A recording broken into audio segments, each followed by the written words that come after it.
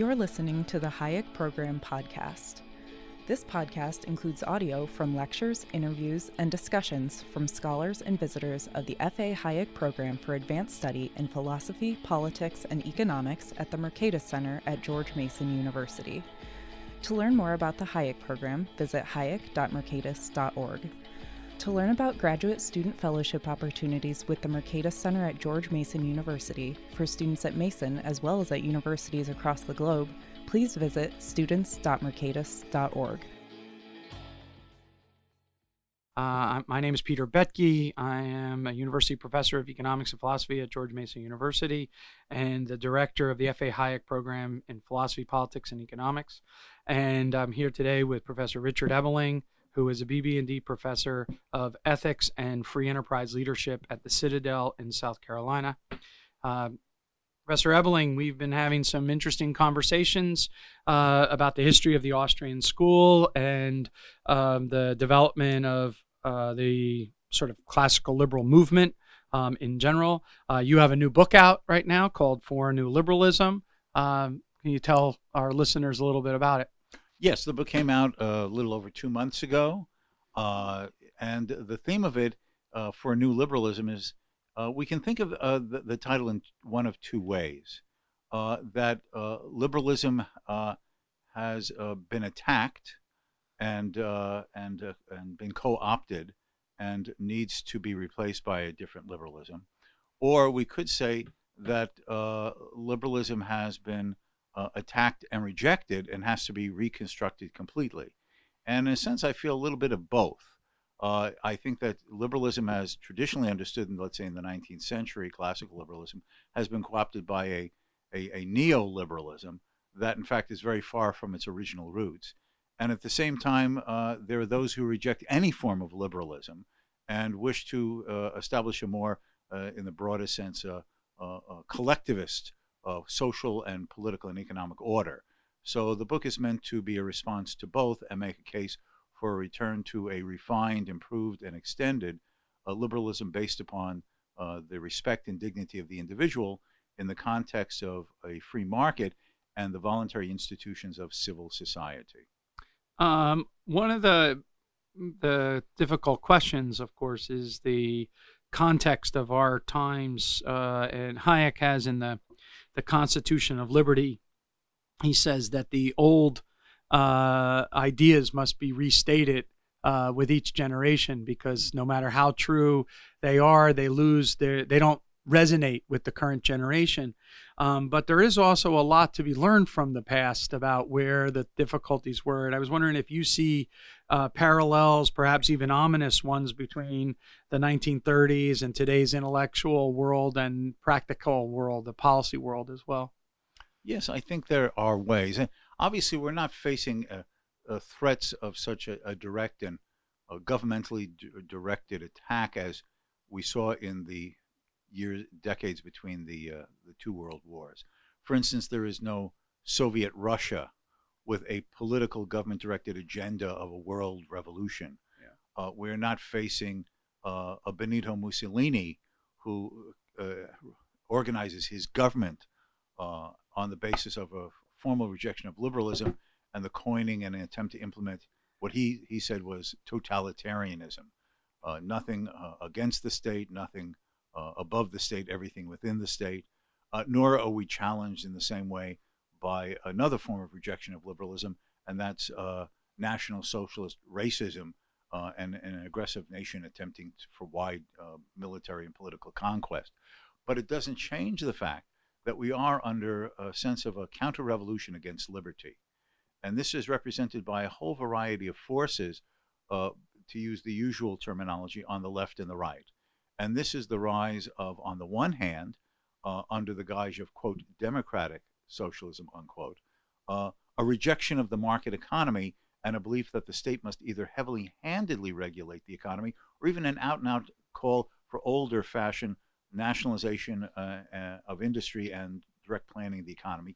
And on the other side, a populist nationalism that focuses itself on a narrower cultural and sometimes even ethnic identity and rejects what the classical liberal would have considered the best of the themes of internationalism and globalization, cosmopolitanism, what the free trade movement of the 19th century under Cobden and Bright referred to as free trade, goodwill among nations, and peace. Those are the finest elements of a true globalization or cosmopolitanism, and that those are both. All of that is under attack by both the nationalists and the reborn socialists, and we see this whittled away in the society as a whole, is that people have lost their anchor and understanding of the ideals upon which this country was founded. I know that there's a lot of dispute, argument, and venomous attack against the founding fathers because of their own inherent contradictions and inconsistencies. All men are less than perfect. But what this stood out was the ideals upon which they founded this country. The idea that the individual inherently has certain rights that neither majorities nor minorities can abolish or restrain. That the role of the government is to secure those liberties precisely so men may pursue their own self-guided purposes and roles in society in peaceful association with others. People seem to not appreciate that. They don't understand the role or importance or the dangers of that government can give to the very essence and everyday aspects of personal freedom. I wanted to ask you a personal question that just dawned on me because it has to do with Lionel Robbins, who you had the good fortune to meet with. Yes. And the reason why I bring this up is because over the last decade, I've had the opportunity to try to revisit and think about, for a variety of reasons, the contributions that Robbins made during the 1930s. And that included making visits to the London School of Economics archives, where I've done a lot. But I also read his books in the 1930s, which, besides the nature and significance, he wrote just about, just amazing books on international liberalism, planning, international liberalism, trade cycle theory, a variety of things. He's a very practical economist, very easy reader. Easy person to read. He's a great writer.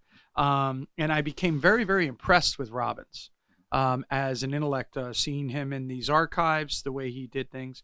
And you had the chance to do that. But he saw this problem in the 30s of what he called odious nationalism, Yes. right, rising up, and that he was trying to offer the international liberalism as an alternative to that.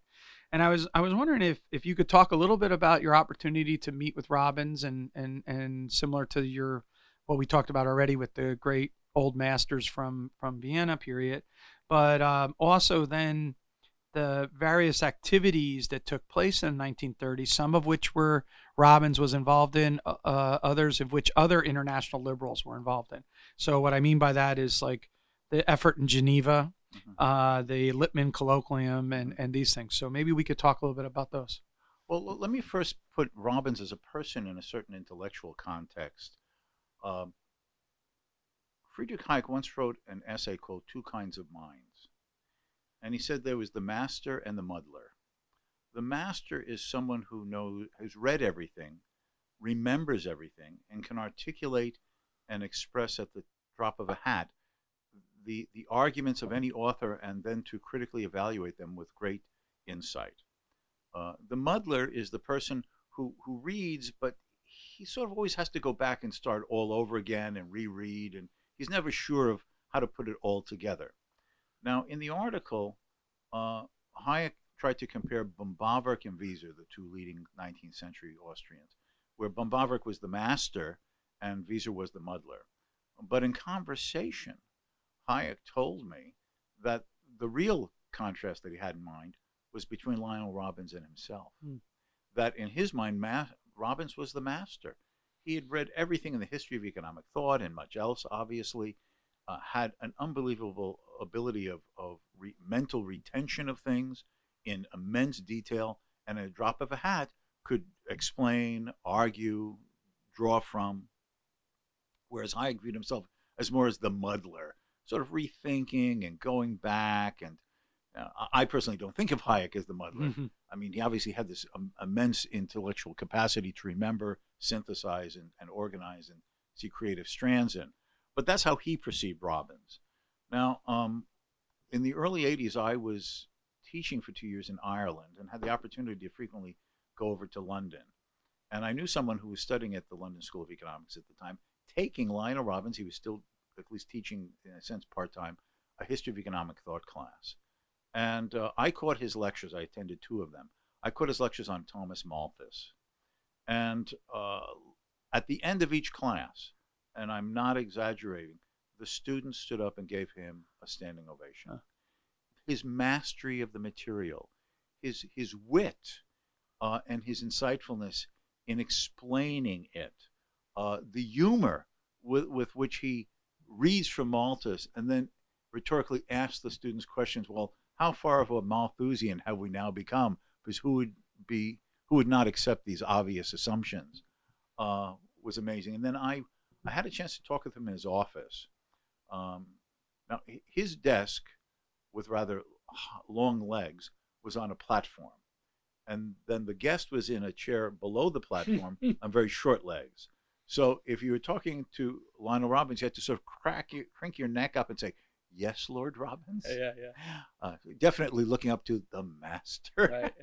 Yeah. But we had this we must have been together for maybe 3 hours. I mean, he was very generous with his time, talking about a lot of themes and nuances. And at one point I had asked him, and don't ask me what, something about in Bombavrik's capital theory. He proceeded to quote from Bombavrik in the original German. Yeah. And who knows how long earlier it had been that he'd even read it. Yeah. So that was the kind of mind that he had. Now, Robbins had studied at the London School of Economics with Edwin Cannon. And Cannon, though the LSE was actually founded by people associated with the Fabian Socialists, Edwin Cannon was very much of a classic liberal on most policy issues, certainly free trade, the respect for the individual, and international order. And that was the imprint on Robbins, this idea of the international man in the most complimentary way, respectful of the diversity of cultures, contributions, of tolerance for the differences that give the world its common heritage. And so he therefore stood out as a figure, again, very influenced by the Austrians, not only, but clearly very heavily by Mises. He had started traveling to Vienna in the 1920s. He could read German perfectly and had a sort of working speaking knowledge of German. And as a consequence of this, he became immersed in sort of the Austrian flavor of a cosmopolitanism, the lingering aspects, if you will, of the Habsburg Vienna atmosphere, which we talked about in an earlier discussion like this.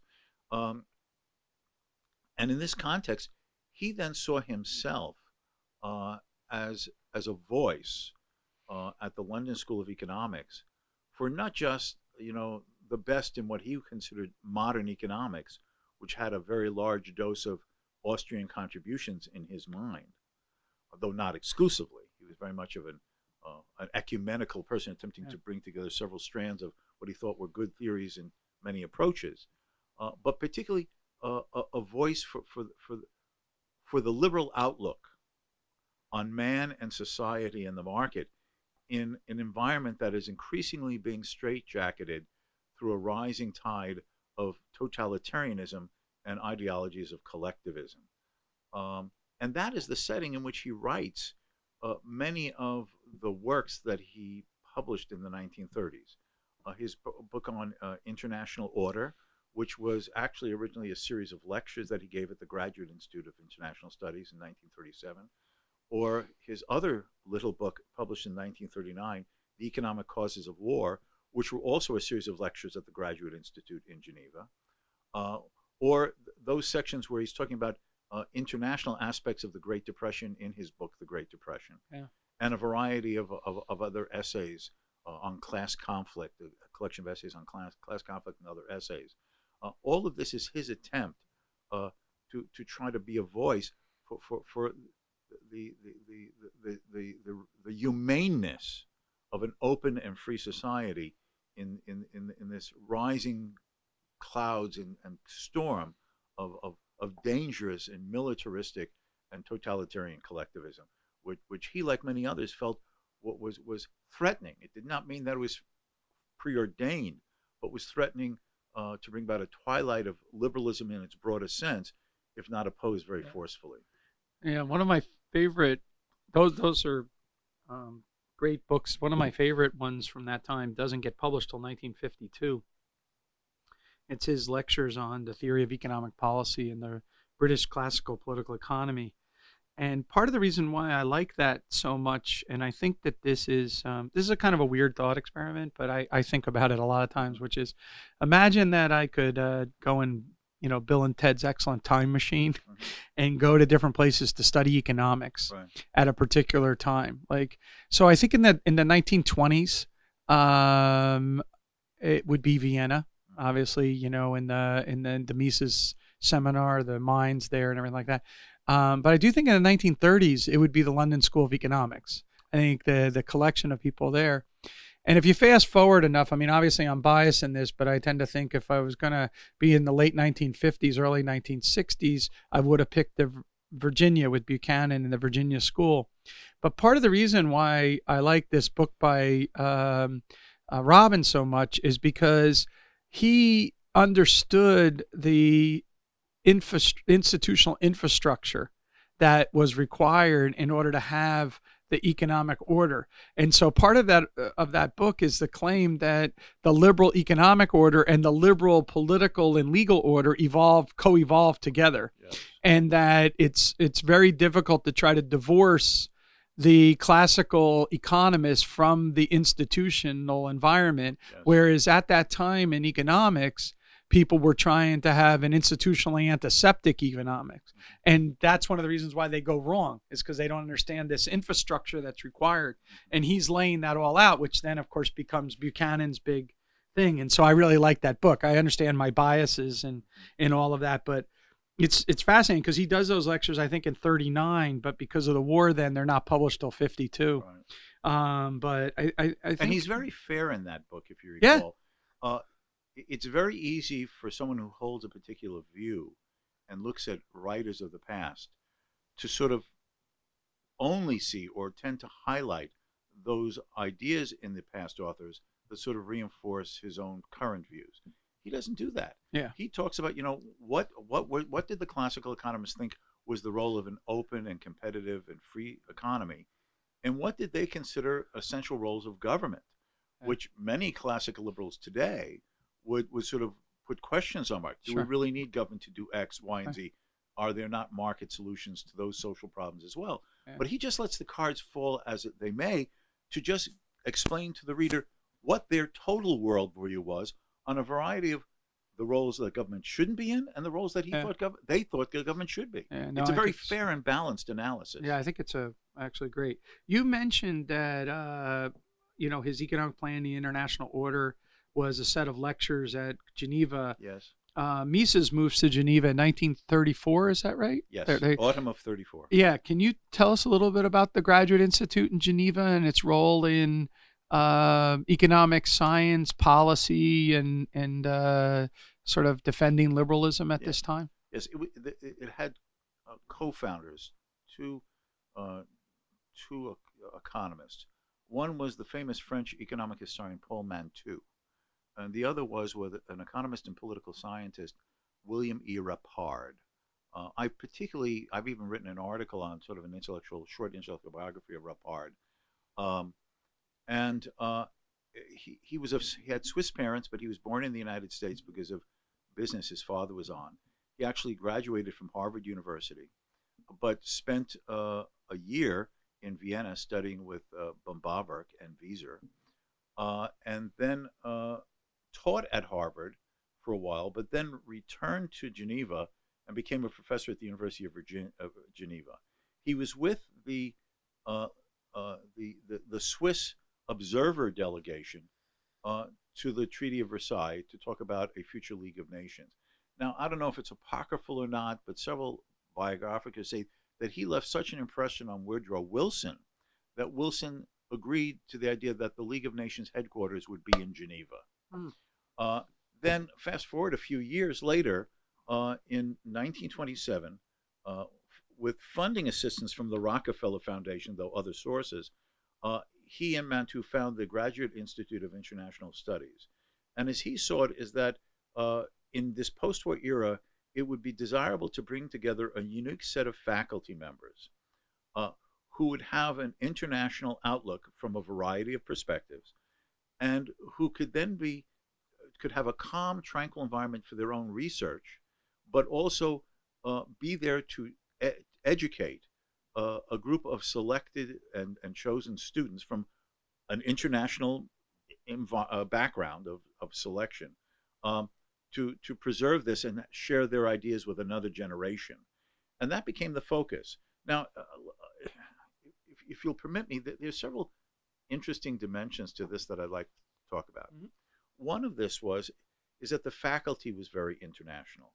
There were Americans, a fellow named Potter who taught law. There was, for a time, Jacob Viner from the University of Chicago was a visiting professor there. He's offered a job there, actually. Yeah, he was holding the chair that Mises ended up holding. The reason he left Geneva and didn't stay there was the University of Chicago told him he either returns to Chicago or he loses tenure. Yeah. And he chose Chicago with tenure as opposed to staying in Geneva permanently. And with the rising tide of fascism and Nazism, especially, Rappard now makes this an intellectual and academic refuge for scholars escaping from surrounding tyranny. The first one who is invited and is allowed to come there is Guillermo Ferraro. He's forgotten today, but in the first half of the 20th century, he was one of the most recognized and internationally respected European historians. He wrote a 5-volume history of the greatness and decline of Rome, that is the Roman Empire. That was highly acclaimed. He was a classical liberal against war. In 1900, he wrote a book called Militarism, on the spirit of a free and non-militaristic society. He wrote books contrasting the old world with the new, because he traveled in the United States. And he basically, with the rise of Mussolini, was not allowed to teach or publicly lecture. He was basically under intellectual, not saying police, but intellectual house arrest, if you follow what I'm saying. He continued to write books. He has one called 4 Years Under Fascism, then another book in 1924-25 called Words to the Deaf, in which he's talking about, to a world that's not listening, the dangers of this oppressive regimes that mankind is facing. But finally, he was allowed to leave by Mussolini's government for Geneva. So from 1930 until he dies in 1942, he becomes a professor of history at the Graduate Institute. And during this time, he writes a series of lectures. One is called Peace and War. Mm-hmm. Another one is called The Gamble, which is about Napoleon. Then he has another one called The Reconstruction of Europe, about the peace treaties after Napoleon's defeat, and how those peace treaties, by not being vengeful treaties, by attempting to respect all nations and not be peace treaties of territorial acquisition, set the stage for a century of, at least in Europe, peace in 1815 to 1914. So he's basically talking about what are the ingredients of a liberal basis of international peace after a devastating war. And then the final one, which actually came out of the year that he died, 1942, is called The Principle of Power. And what is it that government power represents, and why does it have its attraction, and what are its dangers? And then I might say, just because I happen to like the guy a lot, long after his death, his lectures on the French Revolution were published. It's called the Two French Revolutions, which were among his lectures at the Geneva Institute in his courses. It's a fascinating account of the first French Revolution, which is grounded in liberty, and the second French Revolution that becomes the terror. So he's the first person there. That is soon followed in 1934 by Ludwig von Mises, and someone who had been Mises's classmate at the academic gymnasium in Vienna, Hans Kelsen, the famous philosopher of law, the developer of a version of legal positivism, but also the person who primarily wrote the new constitution of the Republic of Austria after the First World War. Yeah. Both of them went at the same time, and both left in 1940, respectively coming to the United States. Then in 1937, there were two more editions of an international flavor. Michael Heilprin, who was a Polish economist, who came on board and basically stayed there except for a few years in the United States until he died in the 1960s. And then significantly, the German free market economist Wilhelm Röpke. Now, again, if I may be allowed a few words about people I admire. Mm-hmm. Röpke was born in 1899. He died in 1966. He'd fought in the First World War and came back disillusioned and confused, and came across a few books that were deeply influential on him. One of which was Mises's 1919 book, Nation, State, and Economy, that, as he said, put everything into perspective. He earned his own degree and then became the youngest professor of what we call today economics in the Germany of the 1920s at the University of Marburg. Now it's 1933, and in January 30th, 1933, Hitler becomes Chancellor of Germany. And there are most academics in Germany either were enthusiastic Nazis, and there was a large segment. We think them as street thug brutes.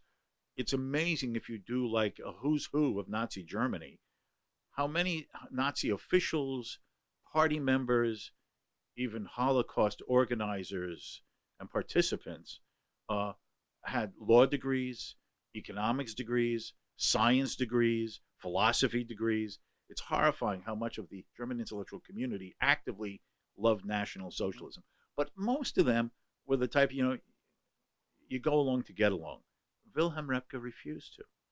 Within a couple of weeks after Hitler rising to the chancellorship, he's giving public addresses saying that Germany is entering an era of barbarism where the brute has replaced reason and emotion has replaced logic, and that Germany is leaving the civilized community of nations. And when it does so, it deserves no respect, and the German people better understand what they are doing. Well, the upshot of it was he had a visit from two brown shirt thugs who basically told him that he better get with the new order and he had a wife and twin daughters, and as anyone would, of course, he was concerned about his own safety, and he left. And he basically ended up teaching at the University of Istanbul in Turkey, and he did that from late 1933, early 1934 till 1937, when he was offered a position at the Graduate Institute of International Studies, and he remained there until his death in 1966. 3 times he was offered the opportunity to come to the U.S. With offers of academic positions during World War II. All 3 times he turned it down, saying that even though he couldn't be sure whether Germany might invade Switzerland, it was always possible, his responsibility was to remain a voice of reason and sound economics for a world that will have to recover from all that, but as he called it, brown totalitarianism as opposed to red totalitarianism, was doing on the continent. And his books were smuggled into Nazi Germany and were read clandestinely by non-Nazi or anti-Nazi German economists, many of whom became the fathers of what we now call the German miracle in the post-war period. Ludwig Erhard, Walter Eucken, and a variety of others. So he was a leading voice, and all of these voices were viewed as offering an oasis, and that's a phrase that Robbins uses in his preface to that 1939 book, The Causes of War, a tranquil oasis in an ocean of rising tyranny that has left its mark already on sound thinking, and its place, therefore, in trying to preserve the liberal heritage is immensely important. That was its purpose, that was its goal, and what would happen, and I know I don't mean to talk too much about this, that's the product when you know too much about something. From 1927 until 1939, William Rappard had annual series of guest lectures that were published as Problems of Peace, with again an international circle of writers. And then on top of that, he would have single professors in the spring, because the annual lectures usually were in the summer. That became these Problems of Peace volumes. But during the spring, he would have single visitors. So you have people such as Louis Roget, the famous French liberal, coming there, and he delivered lectures that became two excellent books on modern political mistakes and modern economic mistakes. Unfortunately, those are only in French. I've had the opportunity to read them in unpublished translations. They're brilliant. Then there's Hayek's, monetary order and international stability. Mm-hmm. Monetary nationalism. Yeah. That was lectures at the Graduate Institute. I'm blanking out, but the whole variety of visiting who then published their works from across the continent, offering visions of a sound economics, a liberal free society, and the importance of international cooperation rightly understood. And that was the role that the Geneva Institute, it was a shining beacon of the best of what liberalism meant in the 19th century, in a century that was moving in the opposite direction. So you mentioned Louis Rougère. Yes. It's my understanding, right, that he was the person who organized the colloquium Walter Lippmann. Yes. And so that actually is 1938, is that right? Yes. Or 37? 38, I think. And Mises and Hayek are at that, and several other leading liberals. And it's often viewed as a watershed of, liberal thinking and international cooperation that then gets cut short because of the war, the outbreak of war. But perhaps maybe you could talk a little bit about that and their effort to try to address liberalism at that time. Right. Now, in a year earlier... Excuse me, one thing I wanted to ask you about, if you could address too in this, is that liberal free trade, like Mises, for example, taught trade, I think, when he was there. And international economic relations. Right, and Halperin himself was an international trade expert, right? Yes. And so liberal free trade is very much a big part of their doctrine about international liberalism. Yes. And that also obviously becomes an issue prior to the war and then after the war, trying to reconstruct the liberal order. So maybe you could talk about why free trade is such a critical part of liberalism. Right. Well, first of all, obviously, as economists, they understand the importance of division of labor and comparative advantage. All of humanity will materially be better off if men specialize their tasks in the service of each other through market exchange, through the Smithian invisible hand that knows no boundaries. Economic specialization and division of labor is global. And if we ever find people on other planets, it would be just as reasonable for there to be intergalactic division of labor and comparative advantage. But while that involved, in a sense, the material aspect of all people improving their circumstances through the specializations of their global neighbors, there was also the idea that the more that men traded with each other, the more they other things developed. One, tolerance and respect. The stranger was no longer so strange. There was also the international trade and exchange of ideas, music, literature, science, culture, which did not mean that there was going to be one homogeneous global culture or science or community, but that there would be a sharing, an intermingling, a respect, and each benefiting from the other had.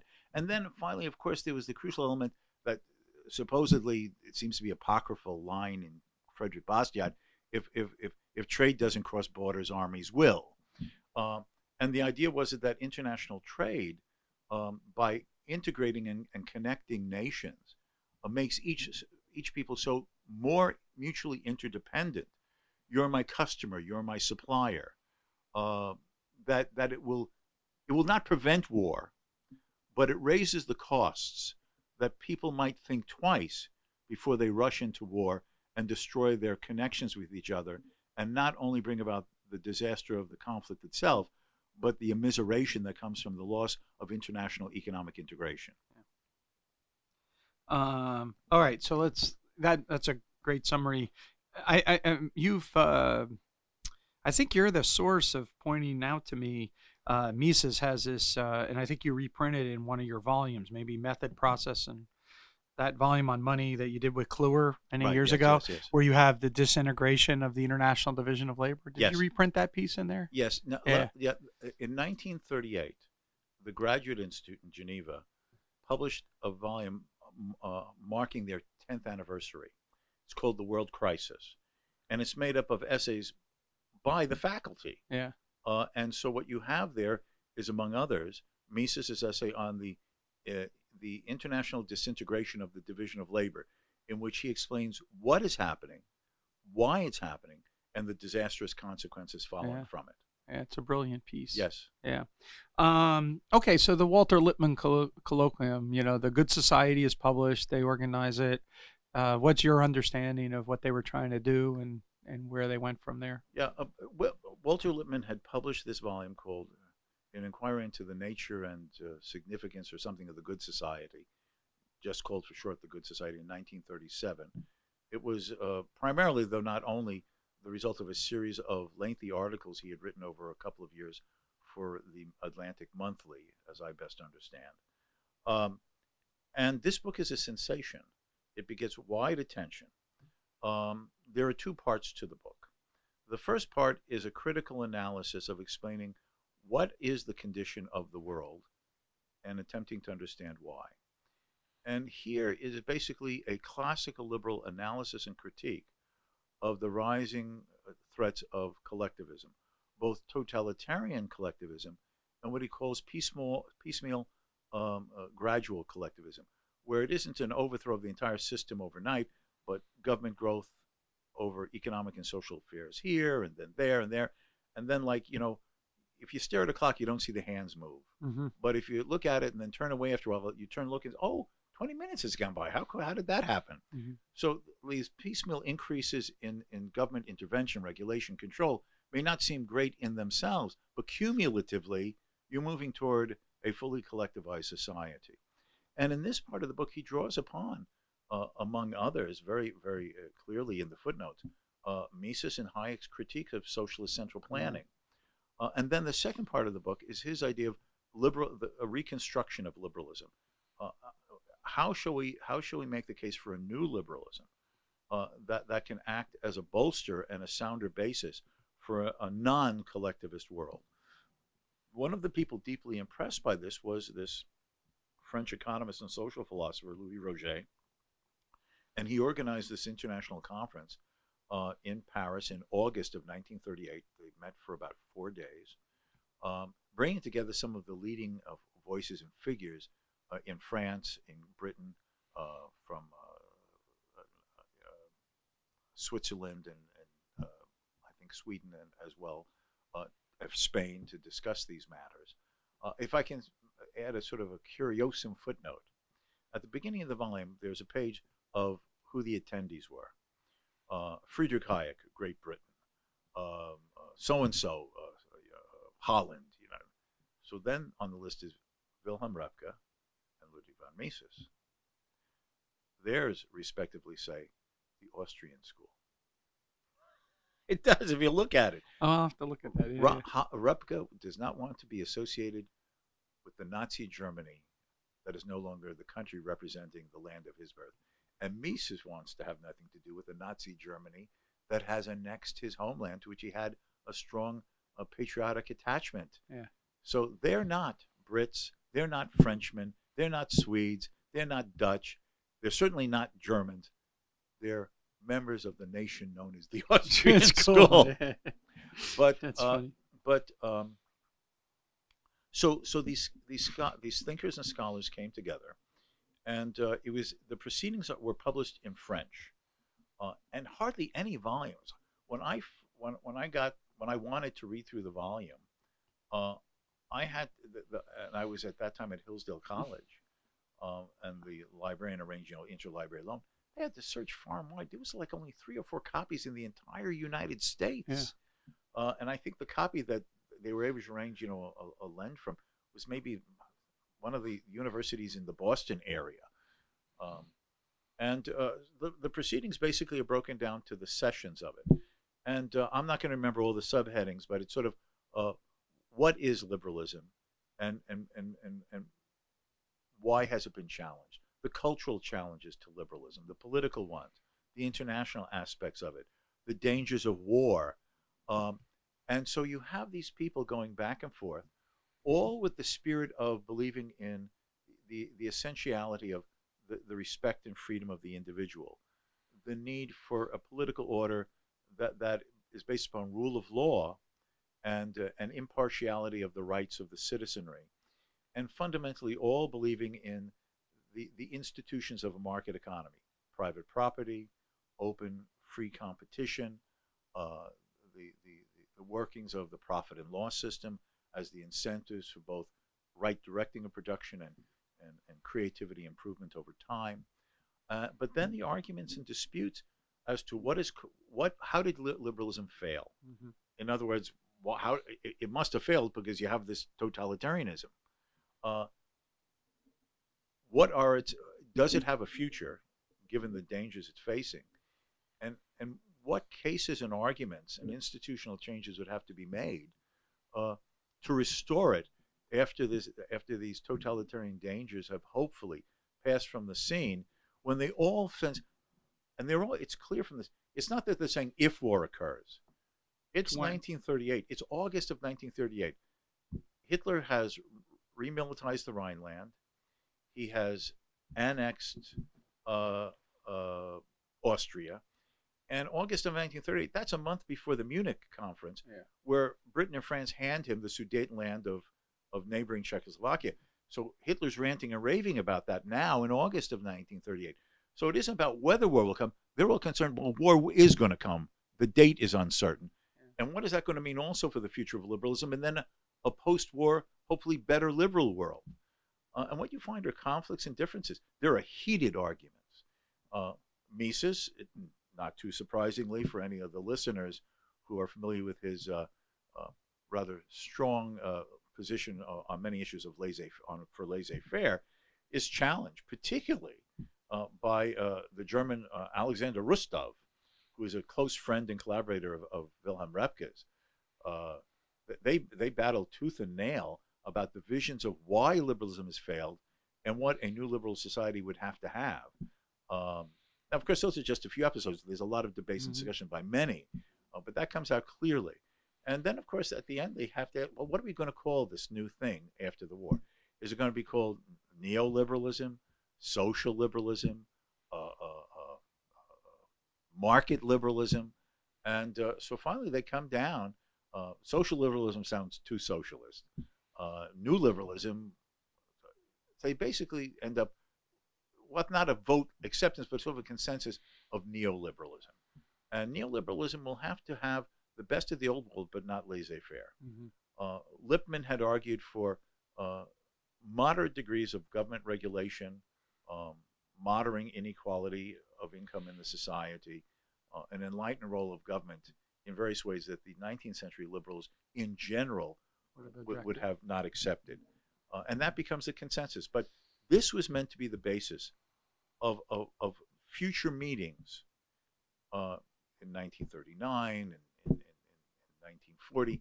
But of course, because of the Munich conference crisis, and then in March of 1939, Hitler annexing the rest of Czechoslovakia, and then the clouds of clearly a full-blown war coming, which comes in September of 39 with the German invasion of Poland from the west, and then 2 weeks later by the Soviet Union under Stalin's orders from the east because of their secret pact.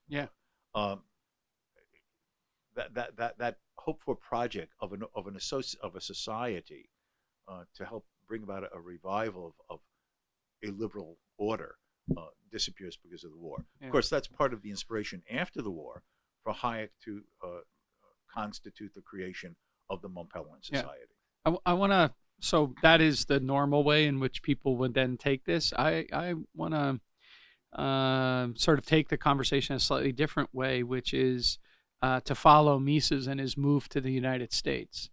and the founding of a lot of the institutions which we talked about earlier, which you participated in. Foundation for Economic Education in Leonard Read, which you eventually became president of. The Institute for Humane Studies, which is an offshoot of FEE that Baldy Harper started, which you were a student participant of.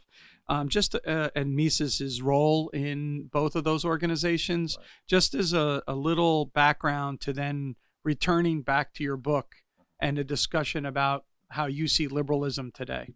So Yeah, it's hard sometimes to put yourself in the shoes of those who are living in an historical epoch and how they saw it, both subjectively and what the objective circumstances were. The attitude of many concerning the post-war period was that this was an era that was going to have a far greater degree of government regulation and planning. We couldn't return to the old world. First of all, there was a great fear that the world would sink back into a Great Depression.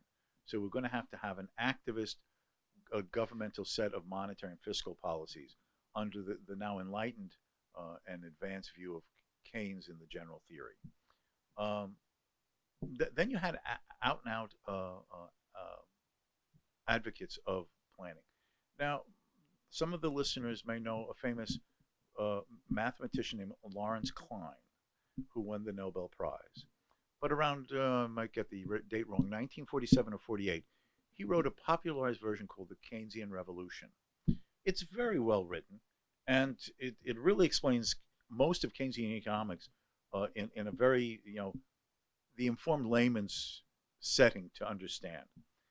But he has, at the end of the chapter, saying that there's a new freedom that we need, and that is freedom from unemployment, freedom from want, freedom from the uncertainties of life, and we shouldn't be afraid of government planning. He calls for a scrapping of the Constitution in de facto. We can't wait for Congress to deliberate about budgetary matters. There has to be a central committee that has the taxing and spending authority to do Keynesian stuff. You fall into recession, deficits. The economy's recovering, surpluses. You have to raise taxes, they would have the arbitrary power to do this. And he says, this is just a new freedom and a new security that people shouldn't be afraid of, because a more important freedom will be given to them. Then there was a fellow at the University of Chicago named Marion. I'm forgetting his first name, but he was a socialist, and he has an essay. In Charles? Yes, and he has this book. He has an essay in a book called "Saving Capitalism," an anthology. And age is catching. I'm blanking who the editor is, but it's someone that you and I, if you hear his name, you know who exactly it is immediately. It's one of those guys who constantly was anthologizing volumes at that time. But Mariam says planning is coming, and there's no way to prevent it. Yeah. There's only one decision: shall it be totalitarian planning or democratic planning? That's your only choice. This was the mindset. So in this setting, those voices who still had a concern for liberty in Europe and in the United States decided that things had to be done. And so Leonard Read, that would be a separate story, ended up founding the Foundation for Economic Education in 1946. He brought together academics and scholars and journalists like Henry Hazlitt, a variety of respected businessmen who could be generous, to set up the foundation, to maintain knowledge and to educate people in these freedom ideas. He soon brought important market economists onto staff with him: Orville Watts, Floyd Baldy Harper. He was introduced to Ludwig von Mises by Henry Hazlitt, because Henry Hazlitt was on the original board of trustees, and Mises was brought on in an advisory role to both offer advice as well as to lecture. When I was FEE president, Bettina Graves shared with me the manuscripts that she'd meticulously taken, transcribing 2 lecture series that Mises gave under the auspices of FEE in the 1950s. And I had them transcribed, and she went over and make sure it was correct. And one is called The Free Market and Its Enemies, and the other is called Marxism Unmasked. Yeah. And this was Mises under the auspices of Fee, giving really high-level lectures for the informed, non-academic audience on the nature of all these political economic issues, and that's what that's what Fee's job was. Now, I should also mention that there were businesses that were concerned with these matters. I mentioned that Michael Halperin, who was teaching at the Graduate Institute, has spent a few years in the United States during and immediately after the war. Well, Michael Halperin was hired by Procter and Gamble, right? The corporation makes soap and other things. He was writing pamphlets for them, criticizing the Full Employment Act of 1946, which I found copies of. And so these were sort of what later became known as the intellectual remnant, the keepers of the freedom flame, those who were influenced and inspired by Hayek's The Road to Serfdom, or Mises's two wartime books in the United States, Omnipotent Government and Bureaucracy, the novels by three classical liberal female authors, Rose Wilder Lane with The Rediscovery of Freedom, Isabel Patterson, The God of the Machine, and of course Ayn Rand in her novel form, The Fountainhead, and earlier in the 30s, We the Living, an Anthem. These were lone voices to have an effect, and they were preserving an intellectual heritage and a notion of an institutional order of liberty that seemed to be under the threat of extinction, not just in Europe, but even in this piecemeal basis in the United States. It was sad and concerned times for anyone who cared about liberty. And so then the story takes place between 1950 and 1980 about the slow advance of these ideas you mentioned earlier about the power of Milton Friedman in the post-war era, and the role that Mises and obviously The Road to Serfdom by Hayek played in developing this remnant. The Institute for Humane Studies is then started. But that brings us to like liberalism today. So we've had a fair amount. We've had an Austrian revival, which you were a major part of pulling off, or participating and then helping, pull off at the end. But we're in a world today which seems to be, again, a rising tide of certain forms of populism and nationalism, attacks on free trade and globalization. And so a new case for liberalism once again arises. Fortunately, we don't yet have on our doorsteps, the barbarians of Nazism or of collectivist totalitarianism of the socialist Soviet type. But we do have other threats that we face. And you have this new book out, and you're trying to do that. So let's end with a conversation a little bit about liberalism, the power that you see of liberalism, the promise that you see of liberalism for the world that we have today, and for your grandparent and your grandchildren. Yeah. Your own version of Keynes's economic consequences for your grandchildren or whatever. Yeah. Well, let me say that I became early on discovering all of these classical liberal or libertarian or free market or whatever way you want to put a label on these ideas. And they resonated with me very strongly from an early teenager time. The freedom of the individual, the dignity of the person, the right of freedom of choice, the reasonableness of voluntary consent and freedom of association, the dangers, crudeness, and brutalism of force applied unnecessarily. And by unnecessarily, I mean in non-defensive ways. And so for all of my life since I discovered these ideas, I've attempted to become informed and knowledgeable about them and to teach them in various ways as a professor and to the best of my ability in my writings, to sort of help keep them alive and to advance the case and win the argument. I've written a number of books, but this latest one, called For a New Liberalism, is meant to sort of to articulate this case. In the beginning of the book, I try to explain to people what liberalism traditionally was and the great crusades that that liberalism fought in the 19th century and achieved for mankind. Yeah. And if I may, I'm just going to very quickly enumerate them. The liberal crusade against slavery. Slavery is an institution as old as all of recorded human history. It has nothing to do with race. The ancient Greeks enslaved each other in their wars among the city-states. The Romans move out from the city-state of Rome to conquer first the peninsula of Italy, and then Europe, and then good parts of the Middle East, and a chunk of northern Africa. And they're equal opportunity enslavers. They don't care what you look like or what your religion or ethnicity is. You know, you lose, we haven't killed you. Guess what? You're our slave. The Chinese did that. The Koreans and the Japanese did. Everybody, the caste system in India was based upon conquest.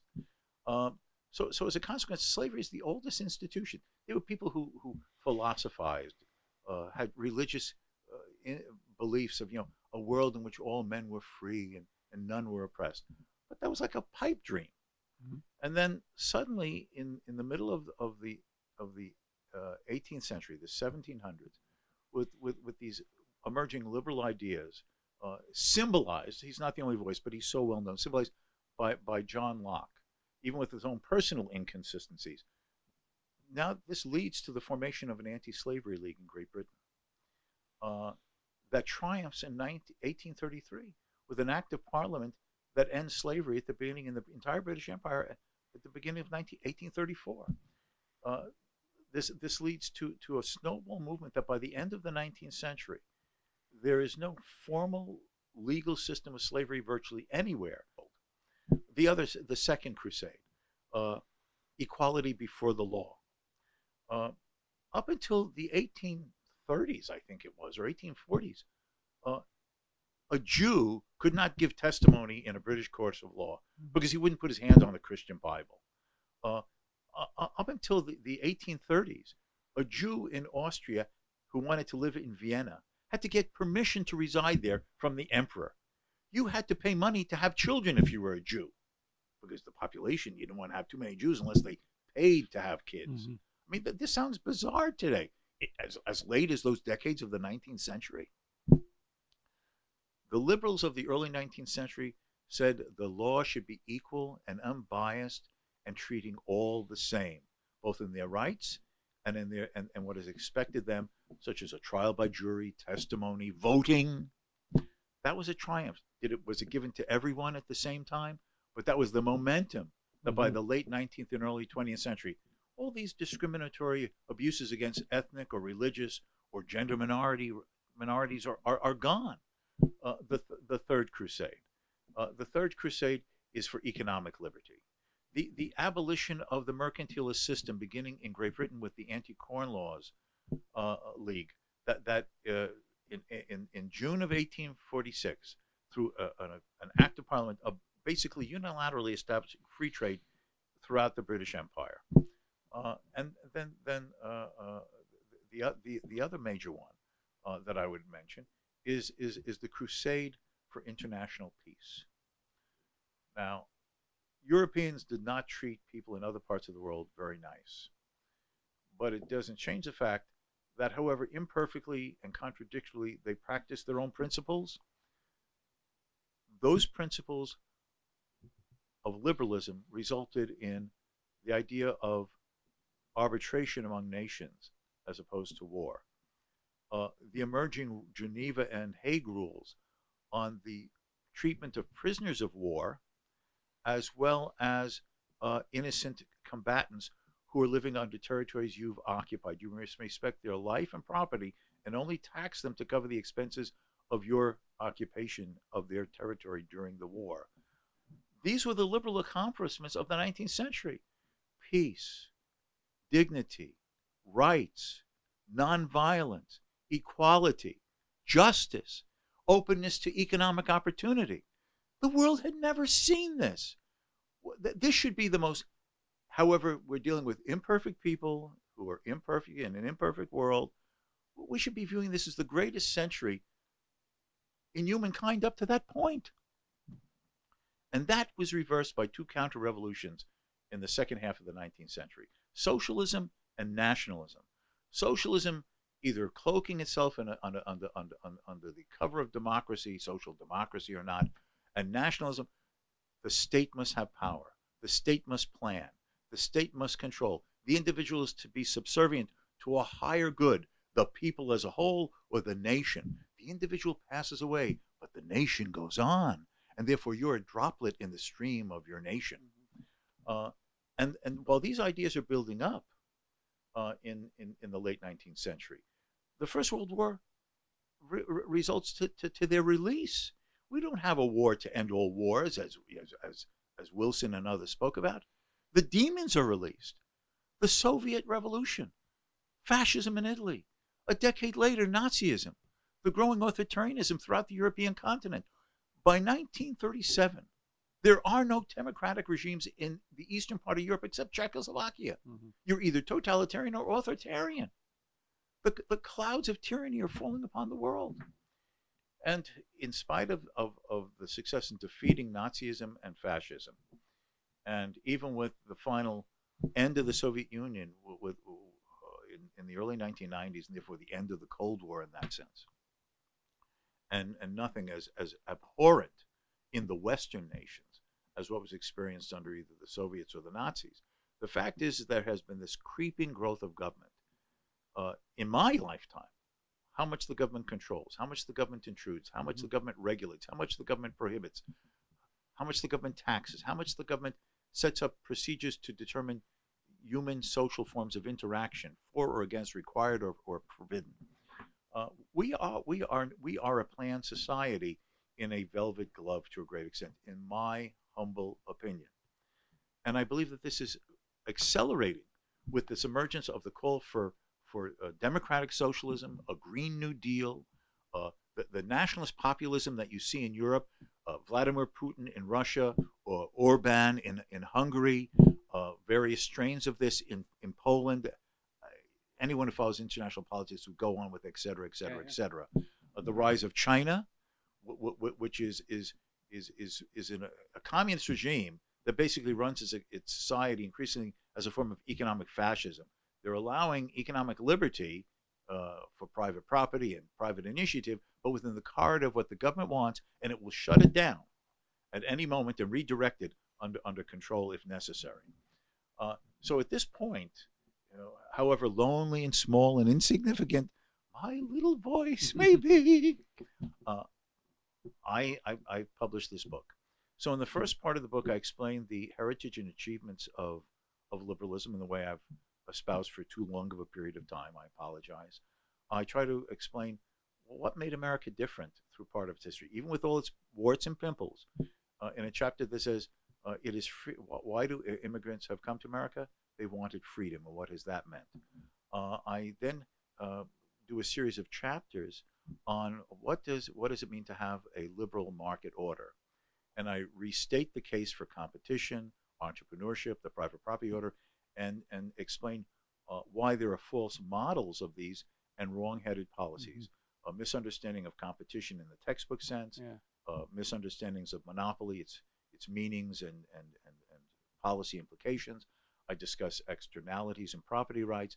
I respond to issues about about asymmetric information problems, which I try to show in an open competitive market either do not exist or are highly minimized. I asked the question, do we really need government to do these things that most of us take for common sense the government should do in infrastructure and supposedly public goods? And then I complete the book with reminding people the importance of tolerance and openness, and that to be a liberal is not only to advocate non-violence in society, but one has to have a psychology and an attitude of liberalism. Even in the voluntary and non-regulated society, the liberal should speak out against intolerance. The liberal should speak out against bigotry, not by the use of force to make people act in ways. Reason, persuasion, example. How did there occur the emergence of an anti-slavery league in the 18th century? It wasn't passed by law. People often guided by their religious faith, it was heavily guided by people, devout Christians in this case, who reasoned with their fellow men. Is it right for one man to hold another in bondage when we are all the same and equal children of one Lord in heaven? and you persuade enough people, and that changes people's attitudes and behavior, and then law follows opinion, as David Hume often talked about. And then I conclude with a chapter on the lessons of liberty, and not to lose confidence, because it can be won, and I explain how. Yeah, that sounds fantastic, Richard, and I hope that you get a wide readership of that. Well, thank you. Thank you very much for these conversations. They're illuminating and insightful. So thank you very much. My pleasure, and thank you.